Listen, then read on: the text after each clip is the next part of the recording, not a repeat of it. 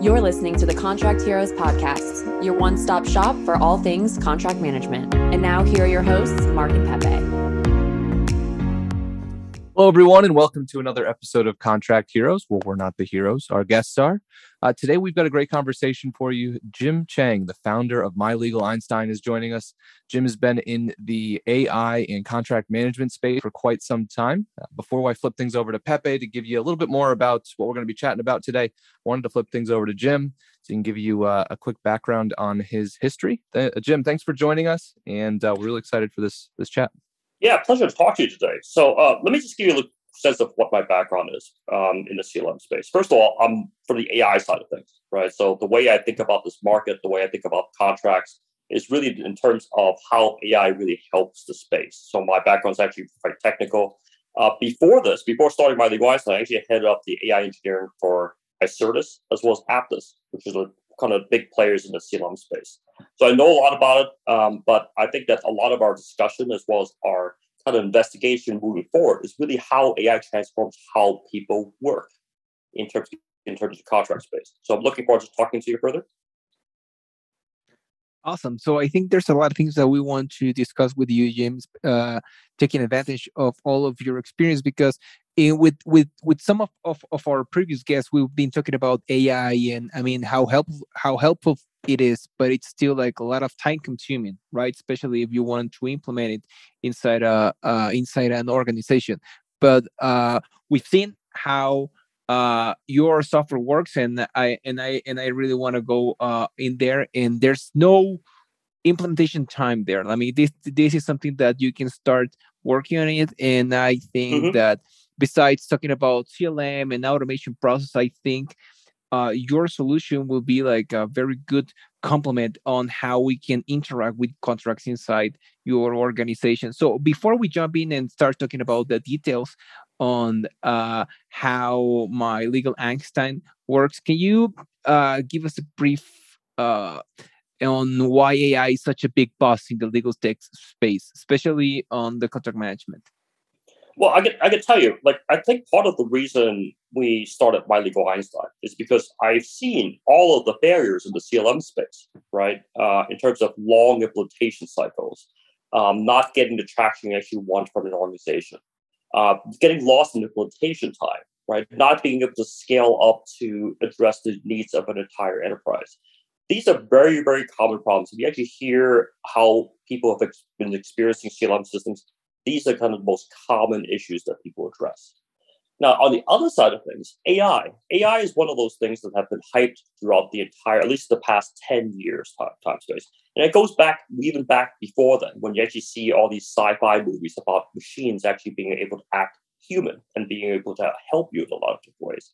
What's different now, however, is basically in the past 10 years, the AI research, the transformative research that's actually been able to demonstrate AI is incredibly much more functional than it was even 10 years ago, and definitely far better than 5 years ago. Right? The reason why My Legal Einstein makes sense is because we are kind of pushing the envelope of what's possible in terms of applying AI to addressing contracts.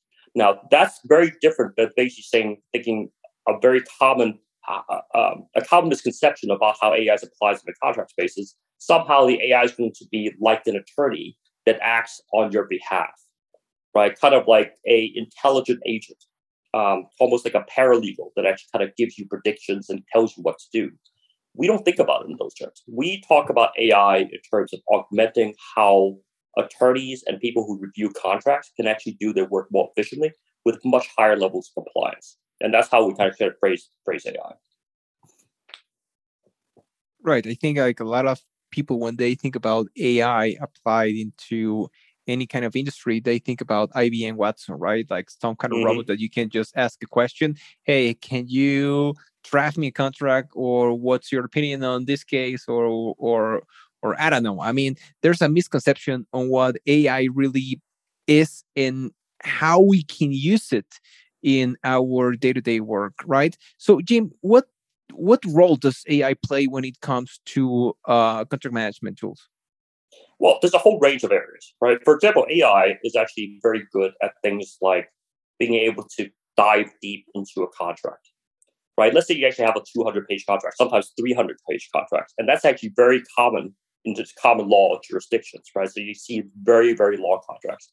And just imagine you compare that with kind of our current attention span deficit issues, right? Where you basically can only concentrate on 2 or 3 sentences at the same time. How can we actually expect to be able to negotiate these very long, complex documents if we aren't able to focus on those types of areas? And this is actually an area where AI is perfectly suited because it's really actually augmenting the attorney or the contract reviewer's abilities to be able to understand the entire context of the contract, to be able to negotiate that effectively. As well as things like, for example, comparing one contract clause and one contract term to a knowledge base that's actually in your playbooks, that's in other contracts you have negotiated, and you really want to actually have that information available very, very commonly. And then the third area, which we have very much explored on, is basically the idea that when you're talking about contracts and talking about collaboration across a global world, okay, with multiple jurisdictions, multiple court jurisdictions, as well as language, okay, what we've been able to demonstrate is that we can actually deliver AI that understands contracts in many different languages, including the major European languages as well as the Asian languages. How often is it the case that a company is basically hindered by the fact that the paper that is sent to them is basically written in the French language, right? And you need to go find a French attorney to pay. And that actually always slows down the pace of business as well as pace of contract execution as well. So these are kind of fundamental problems that from an AI standpoint, we kind of introduced our My Legal Einstein solution to actually address. Yeah, and Jim, I think, the second point you made there around the faster reviews. So, it's interesting because I think we've seen a trend that in-house teams are starting to get bigger. Companies are starting to invest in their internal resources, and they don't want to use outside counsel as much. So, obviously with outside counsel, usually it's billed on an hourly rate. But when you have somebody that's on your in-house team, you really want to make sure that they're working on things that are their highest value. And contract review, if you could speed that up, I think that brings a ton of value to these organizations, so that one, they don't have to rely on outside counsel. They're not getting charged a absorbent amount of money to review these contracts, and they're allowing their internal team to make sure that they're focused on probably things that are a little bit higher priority. Yeah, I completely agree. I mean, one of the biggest areas of adding value through AI is basically just helping double check the human's work, right? I mean, how often can we actually say that, attorneys can sometimes forget certain language that they should have included in the contract, might have added some things that actually contradict other areas of the contract. This is actually a very, very common problem. And what we've seen is that even when someone has no experience with AI, okay, has no background in AI, they can actually use an application. And that application can at least help them guide their own review process of their contract to figure out what they need to change, right? And those are basically areas where we're talking not about AI being an intelligent agent to remind someone. Nobody really likes to be nagged about what they need to do, but instead really about augmenting the human's intelligence or the ability for them to do work that they've never been able to do before. Yeah, and we're going to get into this as we continue the conversation here. I don't want to jump around too much, but I think that that's definitely something that if you are out there and you're searching for a CLM tool, a contract management tool, anything legal tech, and you're being drawn to all this buzz in AI, you really need to understand what type of value is it going to bring to your organization, and what's important to you before you go out there and you start to talk to all these vendors and publishers, because a lot of these organizations are defining AI in different ways and they do different things. So it really depends on what you're looking for. What do you want out of a solution, and what's important before you go out there and talk to folks, because I think it can really muddy the waters. Yeah, I think it actually adds a lot of frustration to the space as well. I mean, I think because AI is so hyped that practically every company says that you do some element of AI. But if you kind of scratch under the covers, you probably realize that 95% of them are just doing some very simple rules-based processing or some type of very simple calculations, or even just like simple regex where you're actually just comparing text between two documents. That's not AI. That's not even close to AI. That's technology that's been around for many, many years. What we're talking about is really the ability for these very, very complex algorithms to be able to understand contracts, understand legal words in the contract setting, so that they can actually help guide the attorney to what they should actually look and review at, right? Because it's a very challenging problem when you're talking about long contracts. Right. It makes a lot of sense, especially during these days, right? I mean, every legal team inside another organization, they're like not as big as a company can. I mean, they don't grow as fast as any other department inside a company, right? I mean, we can see that the sales or the procurement team can grow 300 times from one year to the next one, while the legal team just grows for one or two more lawyers, right? So they try to do a lot of things with less. And one of the things that goes inside the contract management process, I mean, besides the contract request and all these very standard processes, right?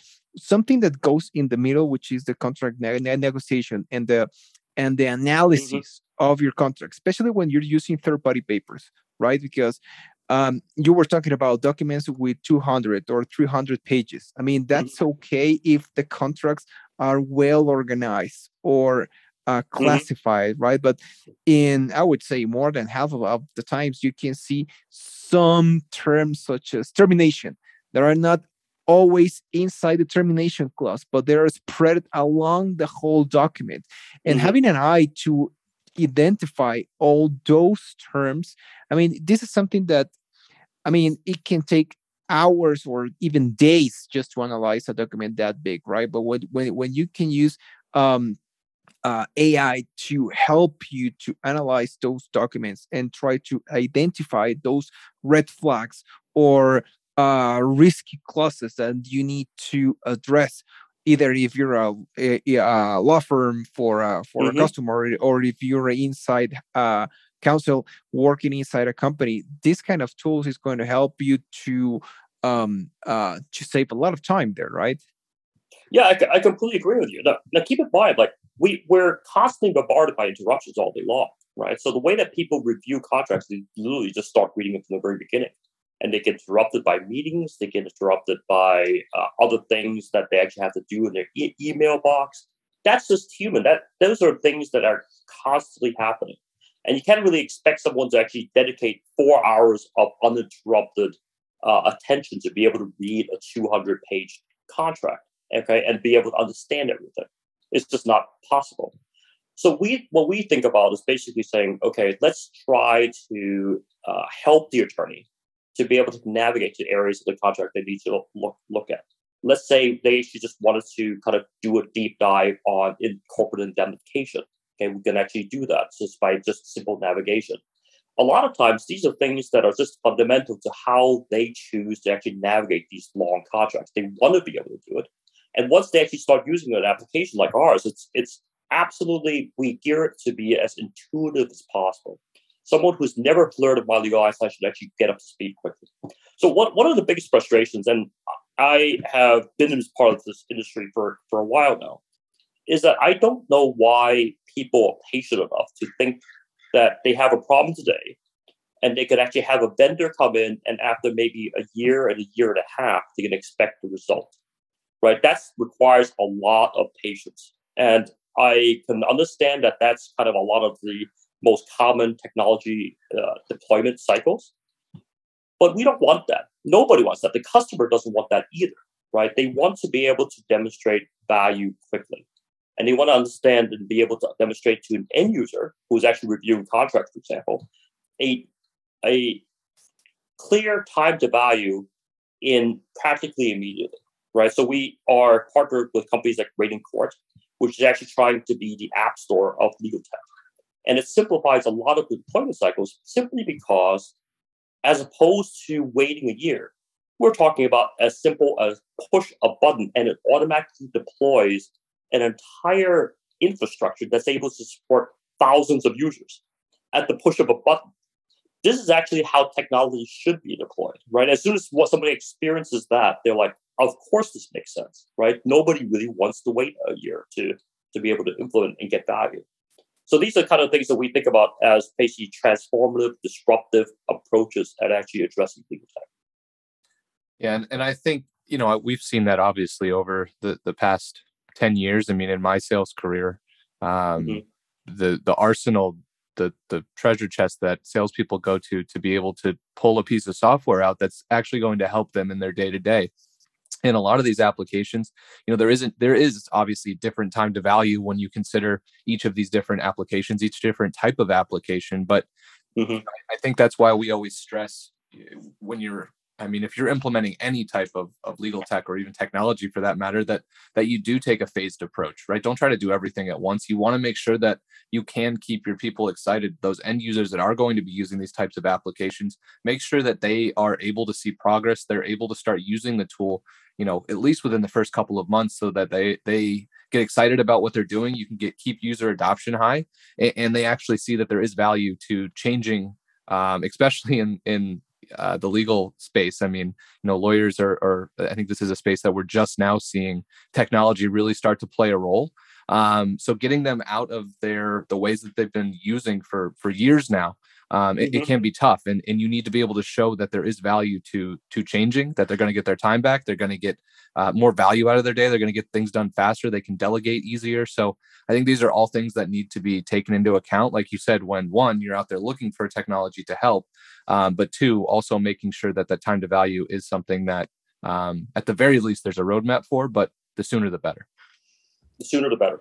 I mean, we're in an instant gratification age, right? People think about things in those terms. So always the sooner the better.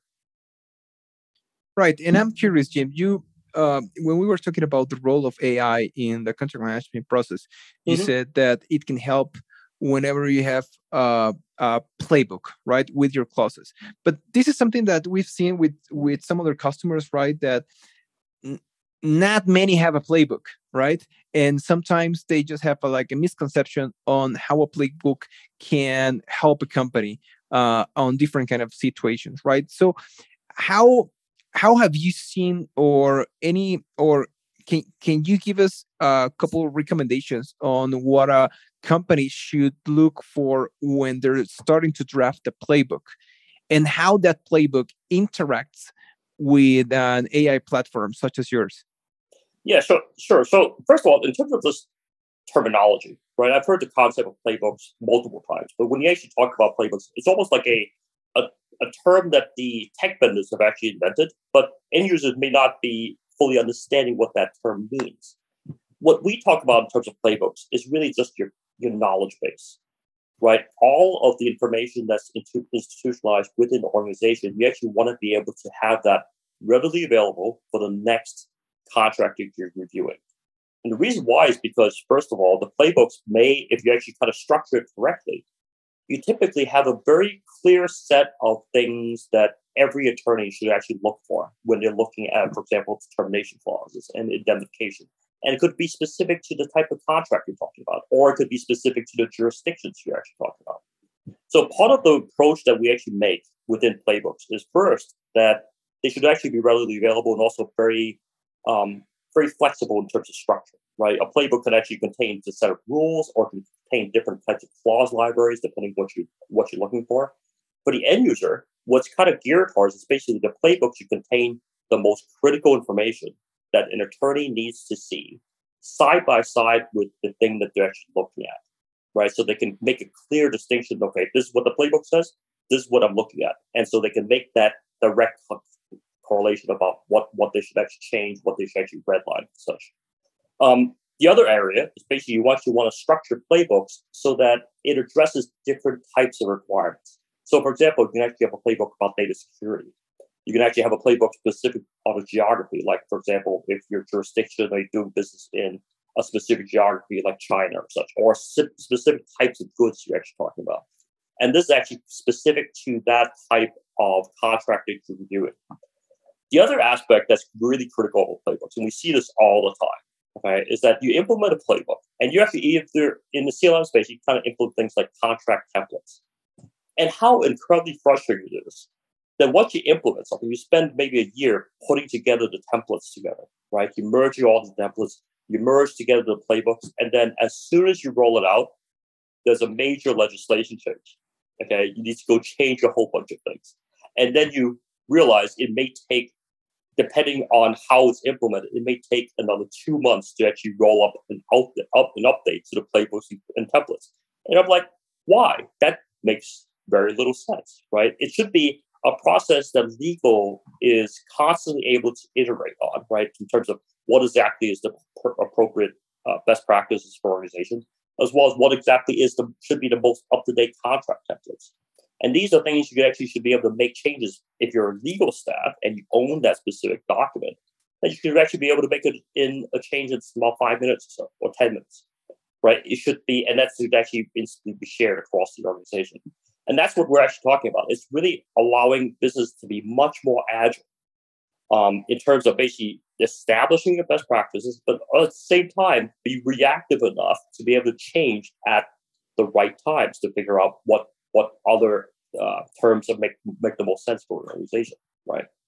Yeah. And I think, I mean, it's important, right? It's important when you're out there choosing a vendor that you do have that flexibility. You know, one, obviously, I mean, there needs to be some type of training involved. And well, I guess at the very least, you need to make sure that the application that you're moving forward with has the ease of use to allow you, as the end user or as a, what we like to call a power user of a system, to make those changes on the fly, right? You don't want to have to be running back to a vendor or a partner or something every single time you want to edit a template or edit a clause or edit a workflow.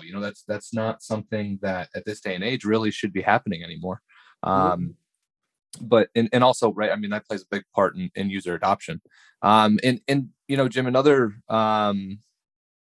big, I think, play in the AI space right now, or buzz in contract management, is the ingestion of legacy documents. And a lot of organizations out there are telling their prospects or their future customers that, hey, yeah, we can get this done with AI. It's a super straightforward process. We can adjust everything. All you have to do is send us the contracts and we'll get them up and running.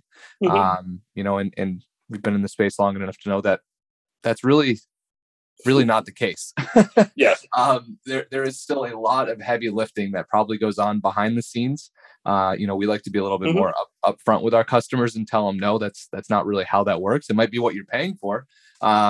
But that's not the case. I mean, how do you think we got to this place where organizations are, I mean, for lack of a better term, lying to their customers and saying that this is all done with AI when it's really not? That's a great question. I'm kind of glad that you used that word as well. Now, keep in mind, actually, I'm based out of Silicon Valley. Right. One of the greatest things about Silicon Valley is that everybody can actually start companies because they believe in certain ideas and they can be able to flush out these types of things. But on the flip side, we're actually also guilty of kind of these companies like Theranos, which actually is famous for misrepresenting all their the blood technology, blood diagnostic technology, as well as a whole lot of like hype things that are realistic or completely unrealistic. And that's a problem. And I think that's kind of a cultural problem. And I could totally understand why, and we get to this point where attorneys, when they think about technology and they think about consuming technology, they're very skeptical. And we see it all the time in the sales cycle. It's kind of like, every salesperson will tell them anything they can to try to get the deal closed. Okay? And they're very, very educated buyers, so they don't believe that. So in terms of kind of how we approach the market, we don't believe in any slides. Okay, we don't believe in any of that because it kind of suggests that we're going to be able to do something in the future, which we can't really guarantee, especially the AI side, right? AI algorithms, unless it's actually able to be performant in a whole range of applications, and we need to do extensive testing internally to be able to certify that. We're not going to tell anybody about that capability, right? And that whole conversation that you had about, like Mark was talking about, you just put a whole bunch of contracts in, and then you sprinkle some magic AI dust on top of it, and it'll reconcile all of your problems, is so mythical, okay, that I'm not actually surprised that anyone even would believe something like that, right? And it's clear, it's not only heavy lifting, it's basically usually outsourced labor that actually allows you to kind of go sort through all these types of things. And it's not AI, right? And that's kind of the reality of it. So I think as a tech company in the space, one of the things we struggle with all the time is just to understand that our buyers have been burned so many times. Okay. So there's a number of different approaches that we actually address this way. First of all, anybody can actually just go try out My Legal Einstein today, sign up for an online subscription, etc. Get working with the product, try our algorithms out, and that's completely free for 30 days, right? You can actually try it out at any time. And that allows them to basically say, okay, that means they actually have technology here, okay, which is kind of the first step, right? That's the first step in terms of basically demonstrating the technology is real. The second thing, and I'm sure that you guys have talked about this all the time, in terms of the cultural aspects of in-house legal basically adopting technology. And it's a cultural aspect about how attorneys who are naturally risk averse, because that's kind of the nature of their roles, it's always safer to do nothing, right? And that's kind of the mindset. And what we've been able to do is bridge the gap substantially. And here's a couple of ways that we do that. First of all, our user training is conducted by attorneys. Okay. So one of the biggest friction points is that when you have technical trainers who know the product well, explain it to attorneys and try to explain to attorneys how to use the technology, that is completely lost. Instead, we actually, every single one of our training staff are actually licensed attorneys that actually explain how the technology has helped with them address some of their contract review issues, right? A completely different approach. And it's actually much more amenable to kind of the audience we're actually talking about. That's the one thing. The second thing is that whenever you try to schedule things like user training, one of the things you realize is that it's almost impossible to get 3 or 4 attorneys in the same room because they do not have time, especially in-house legal. Like their current ways of actually addressing their workload is to work harder. Okay, so that is actually what we're talking about. So trying to get scheduled for training is practically a non-starter. So instead of that, on our website, you can actually just go click on the Learning Center. There's these 3 to 5 minute videos that tells you everything that how our product works. And many attorneys basically say, well, shoot, how do I do this? I don't remember. I get on the website, click on it, look at the 3 to 5 minute video, and they go, oh, I got it. Right? And that allows them to get up to speed with the product. Right? Nothing's worse than actually paying for a product that no one can get it, no one can use, and no one can actually schedule trainings to actually learn how to use. Right? That's the worst, and you see this all the time. Yeah, I agree, and I think it's important that, again, the organizations that you work with, like you said, Jim, are you have a knowledge base that you can go to. You can do some self-paced training. You can watch a couple of videos, right? I mean, obviously, that only for some of the more complex products only gets you so far, but at least that's there and allows you to leverage that. If like you said, you're absolutely slammed, and hopefully when they are doing the live training sessions, those are being recorded and you're able to ask questions to the organizations that you're working with, because I mean that stuff is all extremely key in what we've been talking about this whole time, which is at the end of the day, user adoption. So Jim, final question. And I know that we touched on this a little bit, but I mean, what do you think the future holds for AI and the legal tech and the legal ops space? I think that, well, just speaking from my recent experience at Clock, right, and talking to a lot of legal ops folks, talking to a lot of vendors, I think that now that we're kind of in a kind of post-COVID contraction period, I think there's going to be a reevaluation of certain things about what certain types of technologies kind of geared towards addressing, right? And that's kind of the challenges, right? Because we know that there's a lot of interest in terms of this contract management space.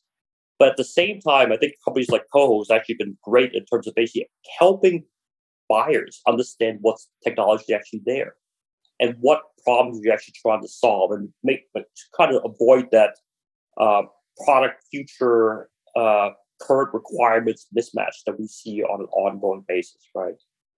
So those are kind of things that's absolutely fundamental in terms of kind of moving forward. I think that's going to be a reexamination of kind of the existing flows, existing technologies, and existing business problems we're actually going to have to address.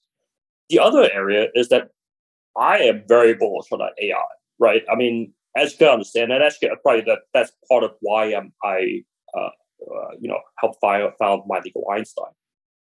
Because when you talk about technology, right? Technology, first of all, in the legal field, there's not a huge amount of technology adoption at this point.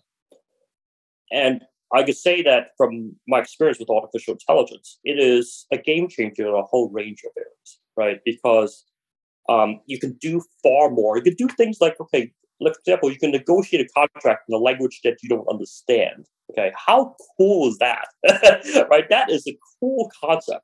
And to be able to do that intelligently, that's a very, very powerful concept. That's something that actually gets people excited about things on the AI side. So you can see the obvious business applications for that. So you can see much more adoption of artificial intelligence. But at the same time, you can also hope that buyers can understand what the difference between AI vaporware and what really is possible with AI. One of the things we do on an ongoing basis, we do not hype AI. We just basically kind of demonstrate its capabilities, because one of the things we don't know is how quickly the AI advancements will happen, right? So that whole kind of concept of magic dust on historical contracts, that's a problem that everybody tries to kind of be able to address, but the technology is not ready, right? It's just not ready to address that. So no matter how many people could say, yeah, we have this magic dust, it's just not realistic, right? So you could see a lot of the shaking out of the industry associated with those types of things. But without a doubt, I mean, AI is really the future of contract management. It's really just trying to figure out how. Mm-hmm. Yeah, and I think, like you said, I think that there will be a shakedown in the industry. I think that buyers are getting smarter. Right. Thank you for the plug. Working with companies like us to actually decipher who's real out there and who's not, and what functionality is going to be important to these organizations moving forward. But I think it's exciting, and there is so many companies out there in this legal tech space now. It's just exploded over the past couple of years, and I think that's great for growth and innovation. So it's exciting to see where we're going. And Jim, I think that My Legal Einstein is bringing a ton of value for a lot of organizations out there. So, and if folks want to learn more about My Legal Einstein or connect with you, where's the best place to do that? Just check out our website. One of the things that's the easiest way is that we make it as easy as possible to just go register, try out our products, right? Try out our algorithms and such. And one of the things we also don't believe is we don't really kind of pester you with a whole bunch of emails after you do that too. So we know that people's time is very, very valuable. So just evaluate technology, and if it makes sense, just kind of subscribe or basically pay for an enterprise license and things like that. So awesome. And that website, everybody, is mylegaleinstein.com. Jim, we really want to thank you for joining us. This has been a great conversation. Hopefully we don't ruffle too many feathers out there with some of our I guess you can call them opinions. But thanks for joining us, and we'll see everybody back here for the next episode of Contract Heroes. Fantastic. Thank you, Mark. Thank you, Pepe.